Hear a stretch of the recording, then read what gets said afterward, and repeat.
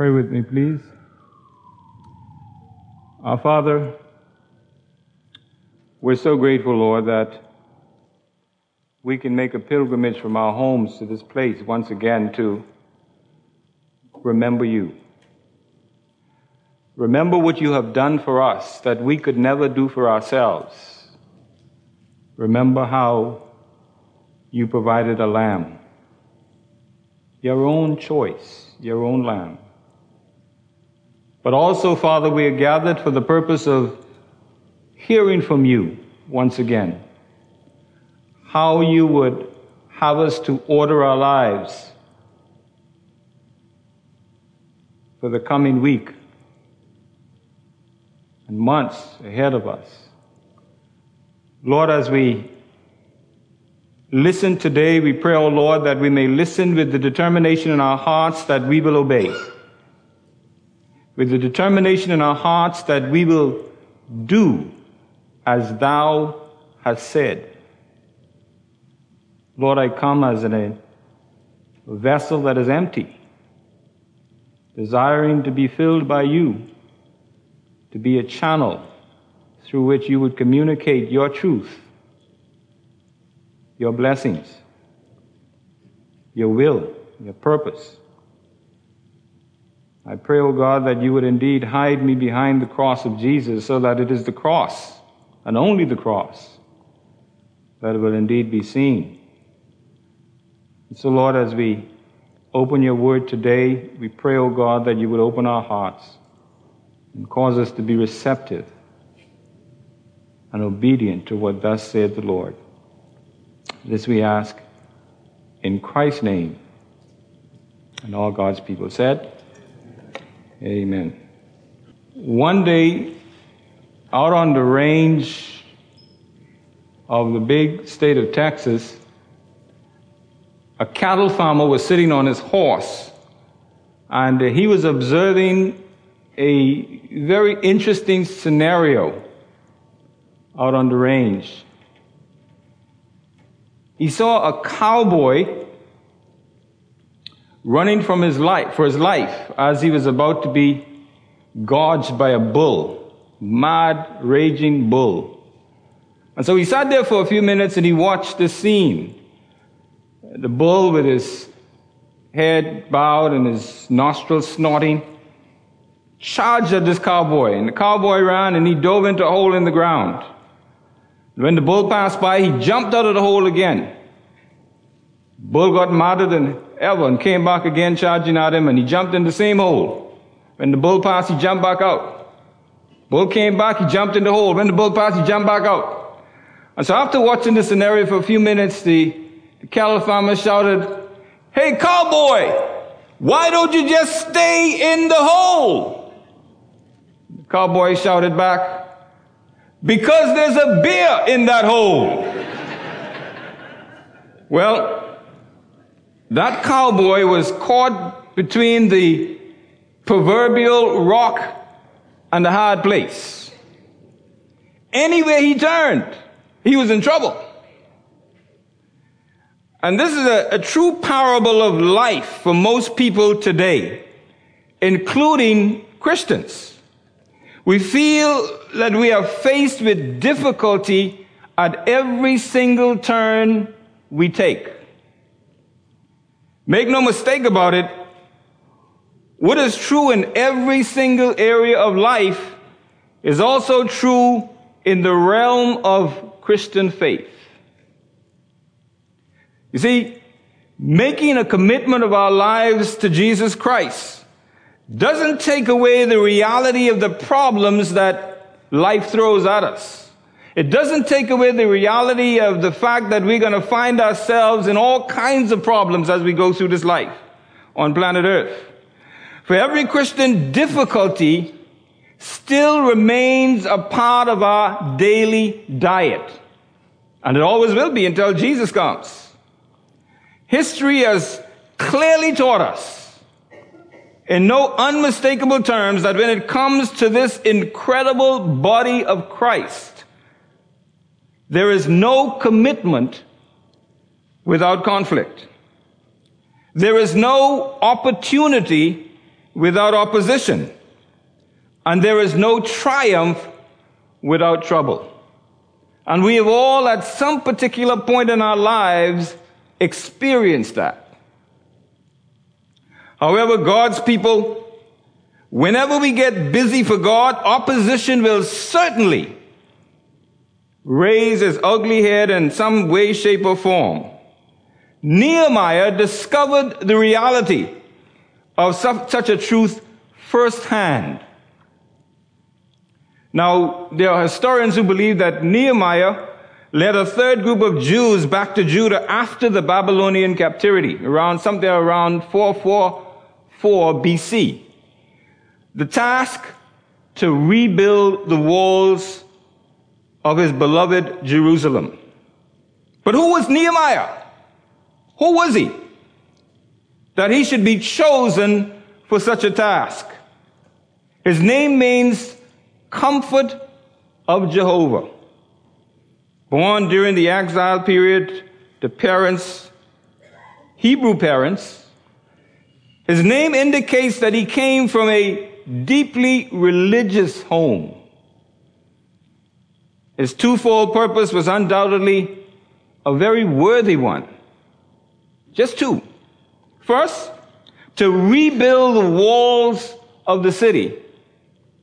And secondly, to rebuild the faith of God's people. But guess what happened? You guessed it. As soon as he got started, he was confronted with opposition. First, he had opposition from without, from the outside. Notice the kind of ridicule he had to face from his enemies.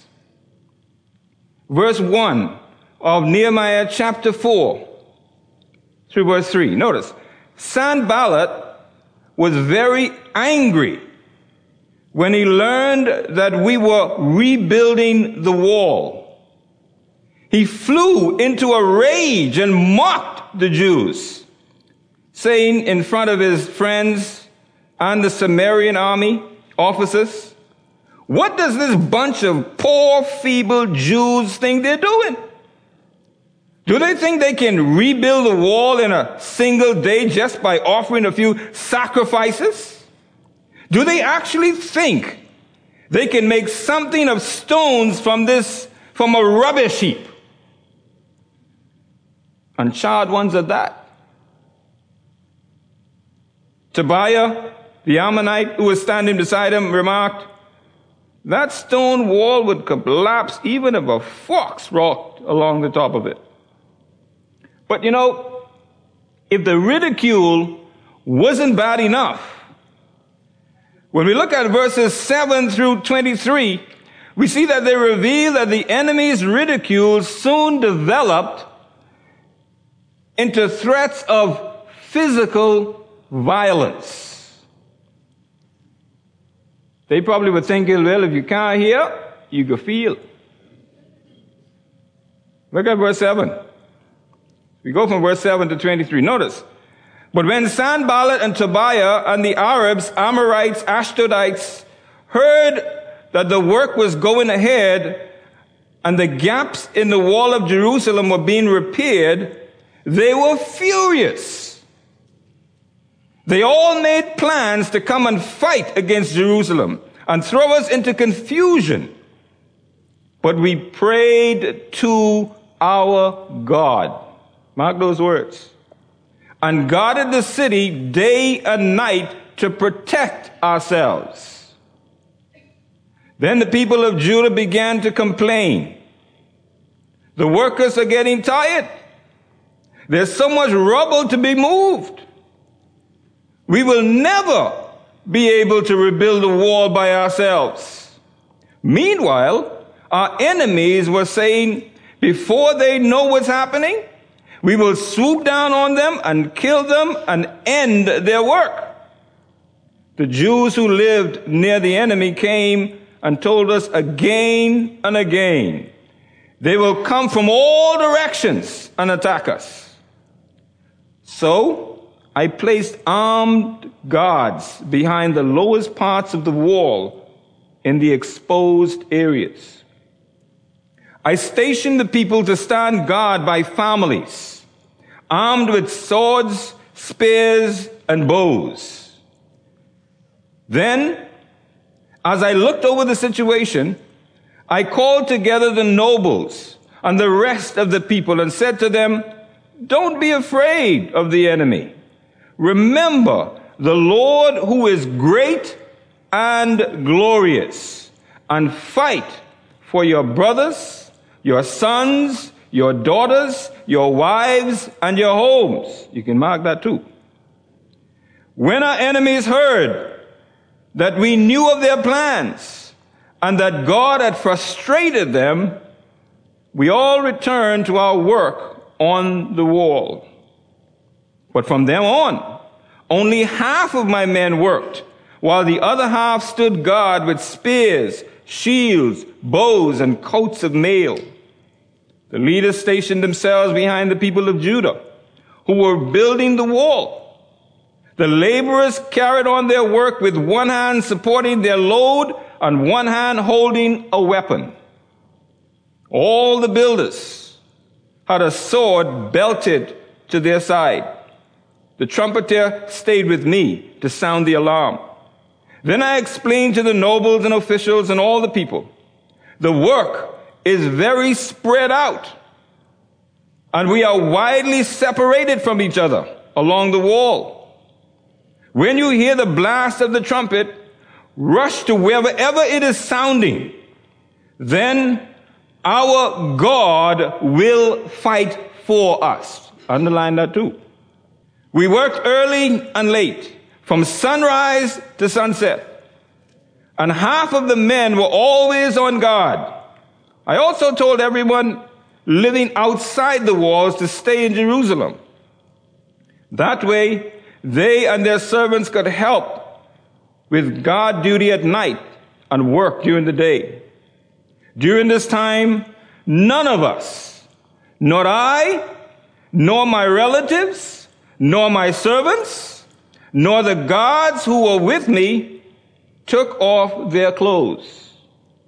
We carried our weapons with us at all times, even when we went for water. Now, according to the text, as the work of Nehemiah developed, the people in the land became angry and threatened to fight. They threatened Nehemiah and his men with violence, physical force. And that's a reminder for us that whenever we get busy for God, we too will experience the ridicule and sometimes the physical violence of the world around us, the community, the environment, the society that we live in. Because whatever we're doing for God is going to impact them in a negative way. We're doing positive things for God, but whatever we do positively for God is going to affect those negatively who are not serving God, who are not living for God, who are not loving God. And so it's something that we need to remember, because this is exactly what Nehemiah encountered. But what was most discouraging for Nehemiah was not the opposition that came from the outside, it was the opposition that came from within, his own people. The text describes the level of fear that gripped the hearts of the people and prompted the kind of opposition that they exhibited toward their leader, Nehemiah. Look again at verses 10 through 14. Notice. Then the people of Judah began to complain. They began to complain. The workers are getting tired. And there's so much rubble to be moved. We will never be able to build the wall by ourselves. Complaining from within.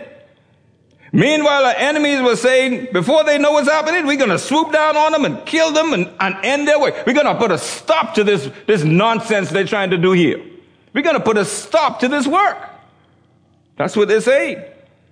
They will come from all directions and attack us. So I placed armed guards. Now these are the people complaining because they didn't want to do the work. Okay? They find, sometimes you give someone a job to do and they don't want to do it and they find excuses. That's what we got right here. This is what Nehemiah is facing. They say the people say they're going to come down on us. They say they're going to come from all directions. We're not going to be able to see them.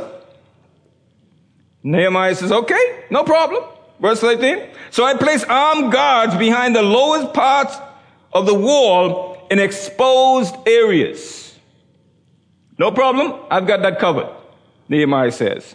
I stationed the people to stand guard by families, armed with swords, spears, and bows. Every conceivable type of weapon that was available to them, Nehemiah put at his disposal.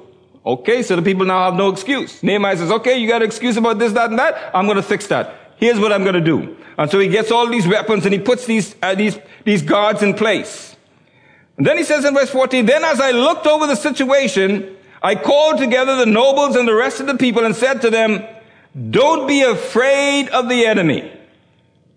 Remember the Lord who is great and glorious. You see, they had forgotten who God was. They had forgotten that God was great.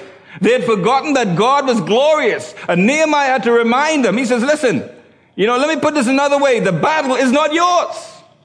The battle is the Lord's. He's the one who's going to fight this battle. And it says, don't be afraid of your enemy. Remember the Lord who is great and glorious, and fight for your relatives. Fight for your brothers, your sons, your daughters, your wives, and your homes.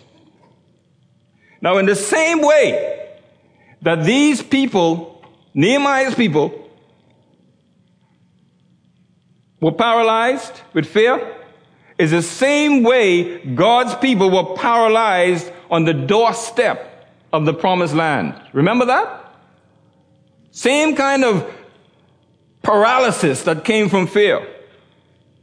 And God's people throughout the ages have often missed out on many golden opportunities to do for God and serve God in tremendous ways, primarily because of fear.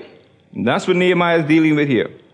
You see, many of us are quite familiar because we've been there. So we are quite familiar with how overwhelming, how tiring accomplishing a humongous task can be. There's no shortage of pressures that do nothing but cultivate discouragement. That's what pressures are intended to do. Try to get you to give up. Throw in the towel. From those pressures we get thoughts in our minds and ideas. It appears to be an impossible task. I mean, we can't do this. Other thoughts, it cannot be finished. How many times people gotten into something and it so overwhelmed them, the size of it, the magnitude of it. They say, this can't be finished. We'll never get this done. Or it has too many factors working against us to be able to get this done. All of those thoughts cultivated by discouragement. Nehemiah faced the same thing when he decided to get busy for God. But focusing on God's purpose is the only treatment for exhaustion and discouragement. Focusing on God's purpose. Nehemiah reminded the workers of just three things. Their calling. God called you to do this. It's in God's purpose for you to accomplish this. Their goal. You need to get it done. It has to be completed. And their protection. Our God is great and glorious, and he's going to fight for you. God's got your back, is what Nehemiah was telling these people, but they didn't get it. So here's one application principle for us to take from what Nehemiah is trying to accomplish with these people and what we can learn from Nehemiah. Here's the principle. When tired and discouraged by being by an overwhelming task, and we often come there, remember the purpose God has for your life and his special purpose for the task at hand, the task that he has given you to do. Special purpose. Remember that.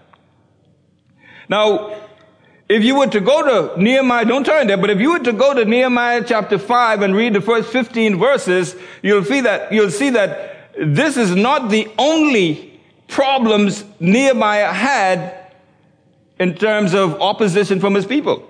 You will see that the people of God were also plagued by greed. When many of Nehemiah's contemporaries turned their focus from God to themselves, they decided that the price that they were going to have to pay was just too high. And we've got people like that today in the incredible body of Christ. When they see what God is demanding of them, when they decide to get busy for God, they said, you know what, Lord, I'm going to see you later. The price too high. I remember when we were in Jacksonville, God had called us there to serve.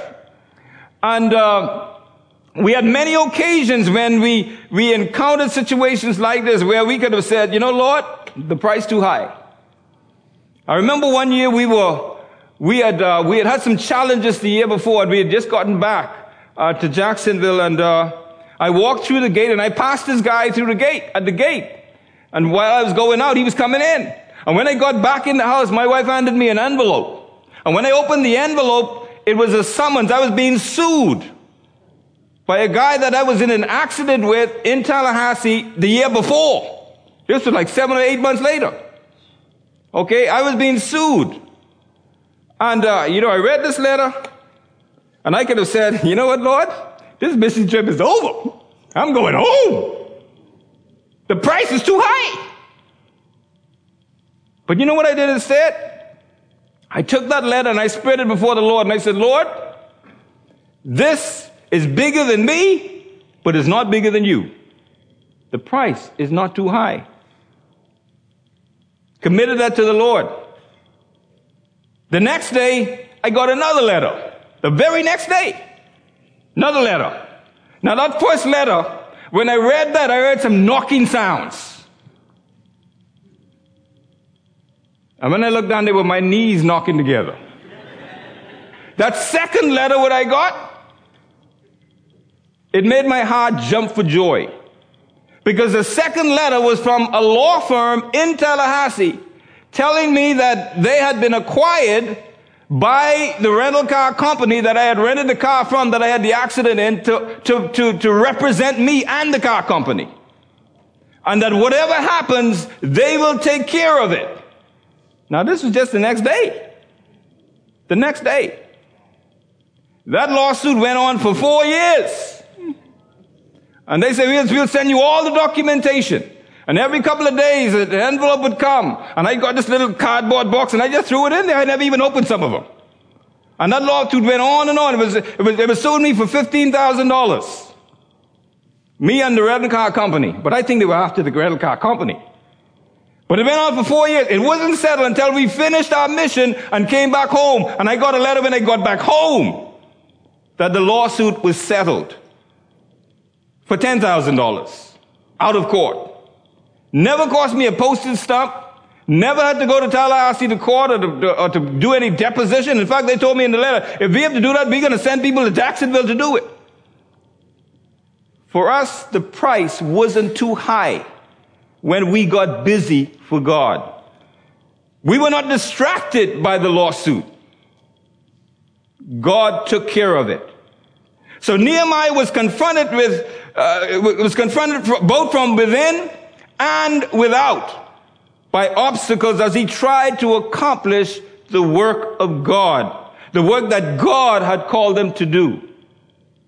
However, Nehemiah's story is a story of overcoming obstacles. He was a success in the fullest meaning of the term. In fact, in chapter 6, verse 15, we read, so on October 2nd, the wall was finished. Just 52 days after it had begun.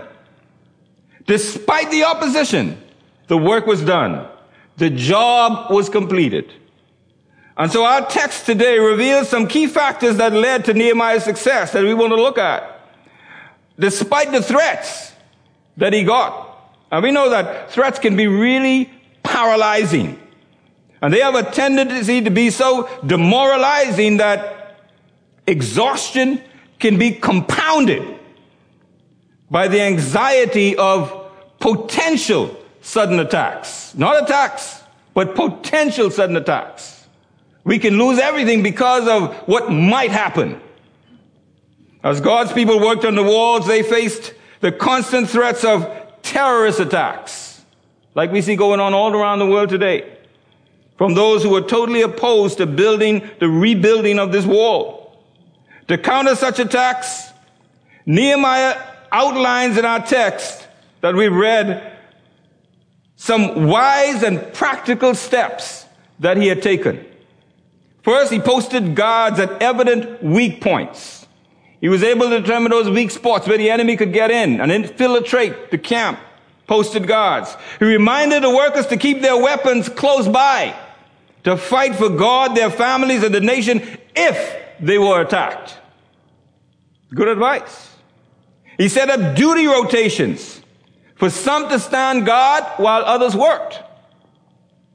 What were the results of these wise measures that he put in place? Well, the combined defense measures that Nehemiah put in place resulted in the work being continued. The continuance of the work. The reverse of the terrorism effects instead demoralized the enemy. In other words, what the enemy was doing backfired on them. So there's a principle that we can learn from that too. What is it? Our obstacles and enemies can make us do one of two things. Be smart in our work and wise in our living, or be forced to give up our purpose and our way of living. It will accomplish only those two things, one of those two. If the enemy accomplishes the second one, even without actually attacking us, they've already won. They have defeated us. But if we wisely change our way of living, just like Nehemiah did, when he took those measures, if we wisely change our way of living while firmly continuing to live by God's instructions, the enemy will undoubtedly fail. That's a principle that we can take, and it will work. It worked for Nehemiah. It can work for us. So what are the key factors for success that we can learn from Nehemiah to deal with all kinds of opposition that we may face when we decide to get busy for God? Well, Nehemiah teaches us that getting busy for God requires intercession. First one, intercession. Verse 4 and 5. Then I prayed, hear us, our God, for we are being mocked. May their scoffing roll back on their own heads, and may their enemies become captives in a foreign land. Don't ignore their guilt.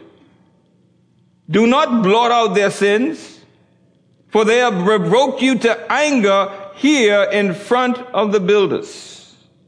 And then we go down to verse 9 and we see another prayer. But we prayed to our God and guarded the city day and night to protect ourselves. This first factor of fear was actually a key ingredient in Nehemiah's life. He always looked up before he launched out. He always prayed before he proceeded. That's a good formula. It's a formula for success. And it's one that we should always have, no matter what. Sometimes we get ourselves in a predicament and we jump in, so excited that we're going to be successful. And then when we get on the verge of failing, then we remember we missed the first step, prayer. His success formula was that intercession preceded interaction. Is that your formula? Psalm 79:12 says, O Lord, pay back our enemy, our neighbors, 7 times for the scorn they have hurled at you. And then Psalm 123 verse 3 says, have mercy on us, Lord, have mercy. For we have had our fill of contempt. We have had more than our fill of the scoffing of the proud and the contempt of the arrogant. Prayer before we proceed. While on a guided tour of Spurgeon's Tabernacle in London, England, a visitor was asked by the guide who was doing the tour if he would like to see the church's power plant. And he said, sure. Expecting to see some massive equipment which operated the building, the visitor followed the guide down into the basement. And as the guide opened the door, instead of being greeted with the noise of massive machinery, he saw over 700 people on their knees praying for the services. That's power. That's where the power came from. Those 700 saints on their knees was the power plant for that church. And for every Christian, the devotional realm is the power plant of his or her life, where he or she opens up their life to the Heavenly Father through prayer. Is your power plant working? Is it active? Or have you abandoned it? Sanballat and Tobiah used ridicule to try to discourage the Jews from building the wall, because they knew how deeply ridicule can cut and cause damaging discouragement and despair. They knew that. They had done it so many times before that it always worked. But it didn't work this time. It did not work. Because instead of trading insult for insult, like sometimes we have a tendency to do. Someone insults us and we try to insult them with an even worse insult to make them feel worse. Nehemiah could have done that. But instead of trading insult for insult, Nehemiah prayed. And the work continued without missing a beat. See how powerful prayer is? So here's another application principle for us. Whenever ridiculed for your faith or criticized for doing the right thing, reject the temptation to respond in the same way or get discouraged. Instead, express your feelings to God and remember His promise to be with you. Such a response will provide the needed encouragement and strength to continue with the task, to go on for the Lord. So whenever we get busy for God and opposition comes, the first factor that we need that will lead to success is intercession. But Nehemiah also teaches that getting busy for God requires initiative. Initiative. This second factor is the planning that will lead to success when opposition confronts us. See, many times we think that all we need to do is just pray. Nehemiah teaches that that's not all. Notice again the practical tone of verse 9. But we prayed to our God. Is that all he did? What else did he do? What does the verse say? And guarded the city day and night. In other words, they didn't just go sit down and say, Lord, we in trouble, help us. And that's it. They prayed and guarded the city day and night to protect ourselves. Notice that Nehemiah doesn't just say we prayed. We must understand that intercession, that while intercession is an essential factor, it is absolutely no substitute for initiative, but rather a prelude to it. Notice what the text says in verse 6. So we built the wall, and the whole wall was joined together to half its height, for the people had a mind to work. The people were enthusiastic about working.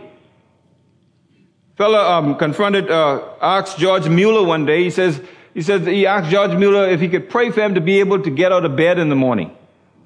George Mueller responded, "You get one foot out of the bed and I'll pray for the other leg."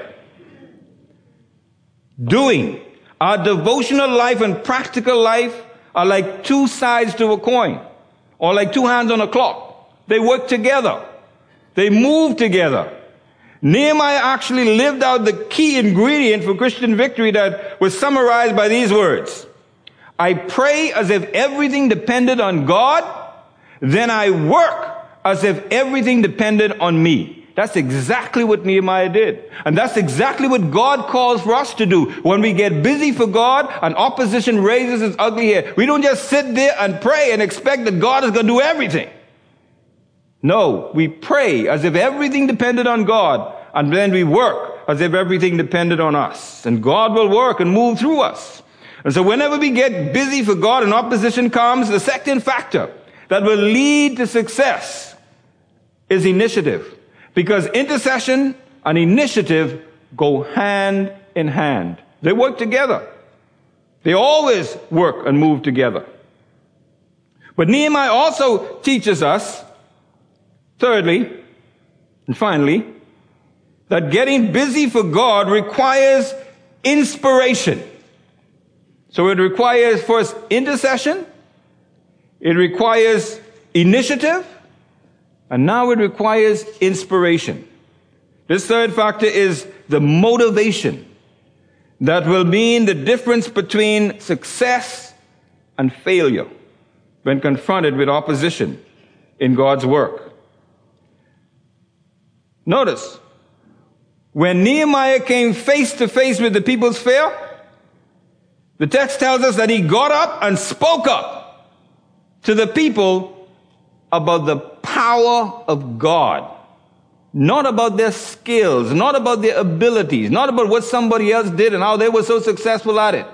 No, he spoke to them about the power of God. Notice verse 14. When I saw their fear, he could see it.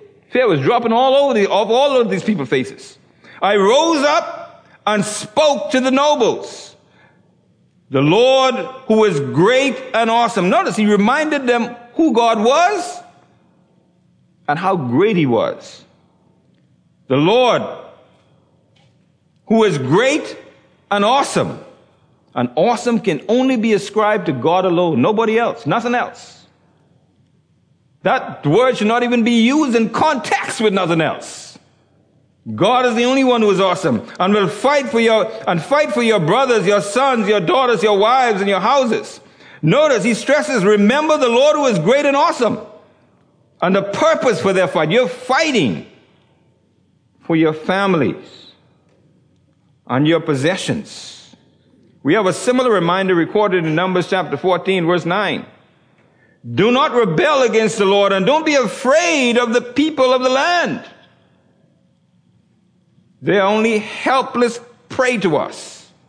They have no protection, but the Lord is with us. Don't be afraid of them.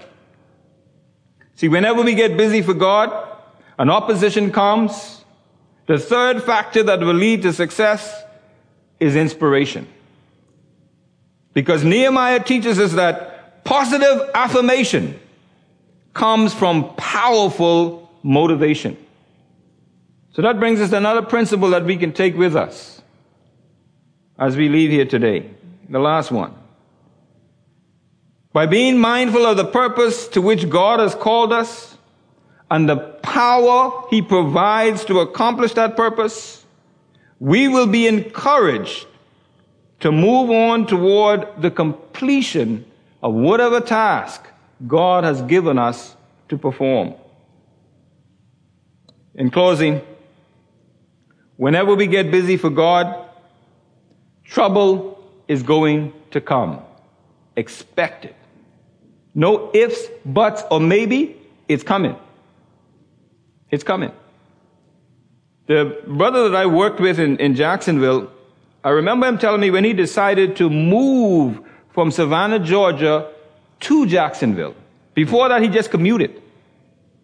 He went up every week he went up and he did a little Bible study, met with some folks. And then one lady says, brother, I've got a little building here that I'm not using. We could use it as a little assembly. And he decided to move. When he decided to move, he had got a brand new van, had a lot of kids in the neighborhood. that he was going to plan, pick these children up and carry them and start a Sunday school and teach these children the Word of God and get everything going. And he got this little van, and he and his wife were on the road traveling. They were both in their 50, 60-year-olds, and they traveling on the highway, and the van caught fire. Had everything that he owned in that van. And he told his wife, he said, honey, jump out. And she jumped out on the highway while the van was still rolling.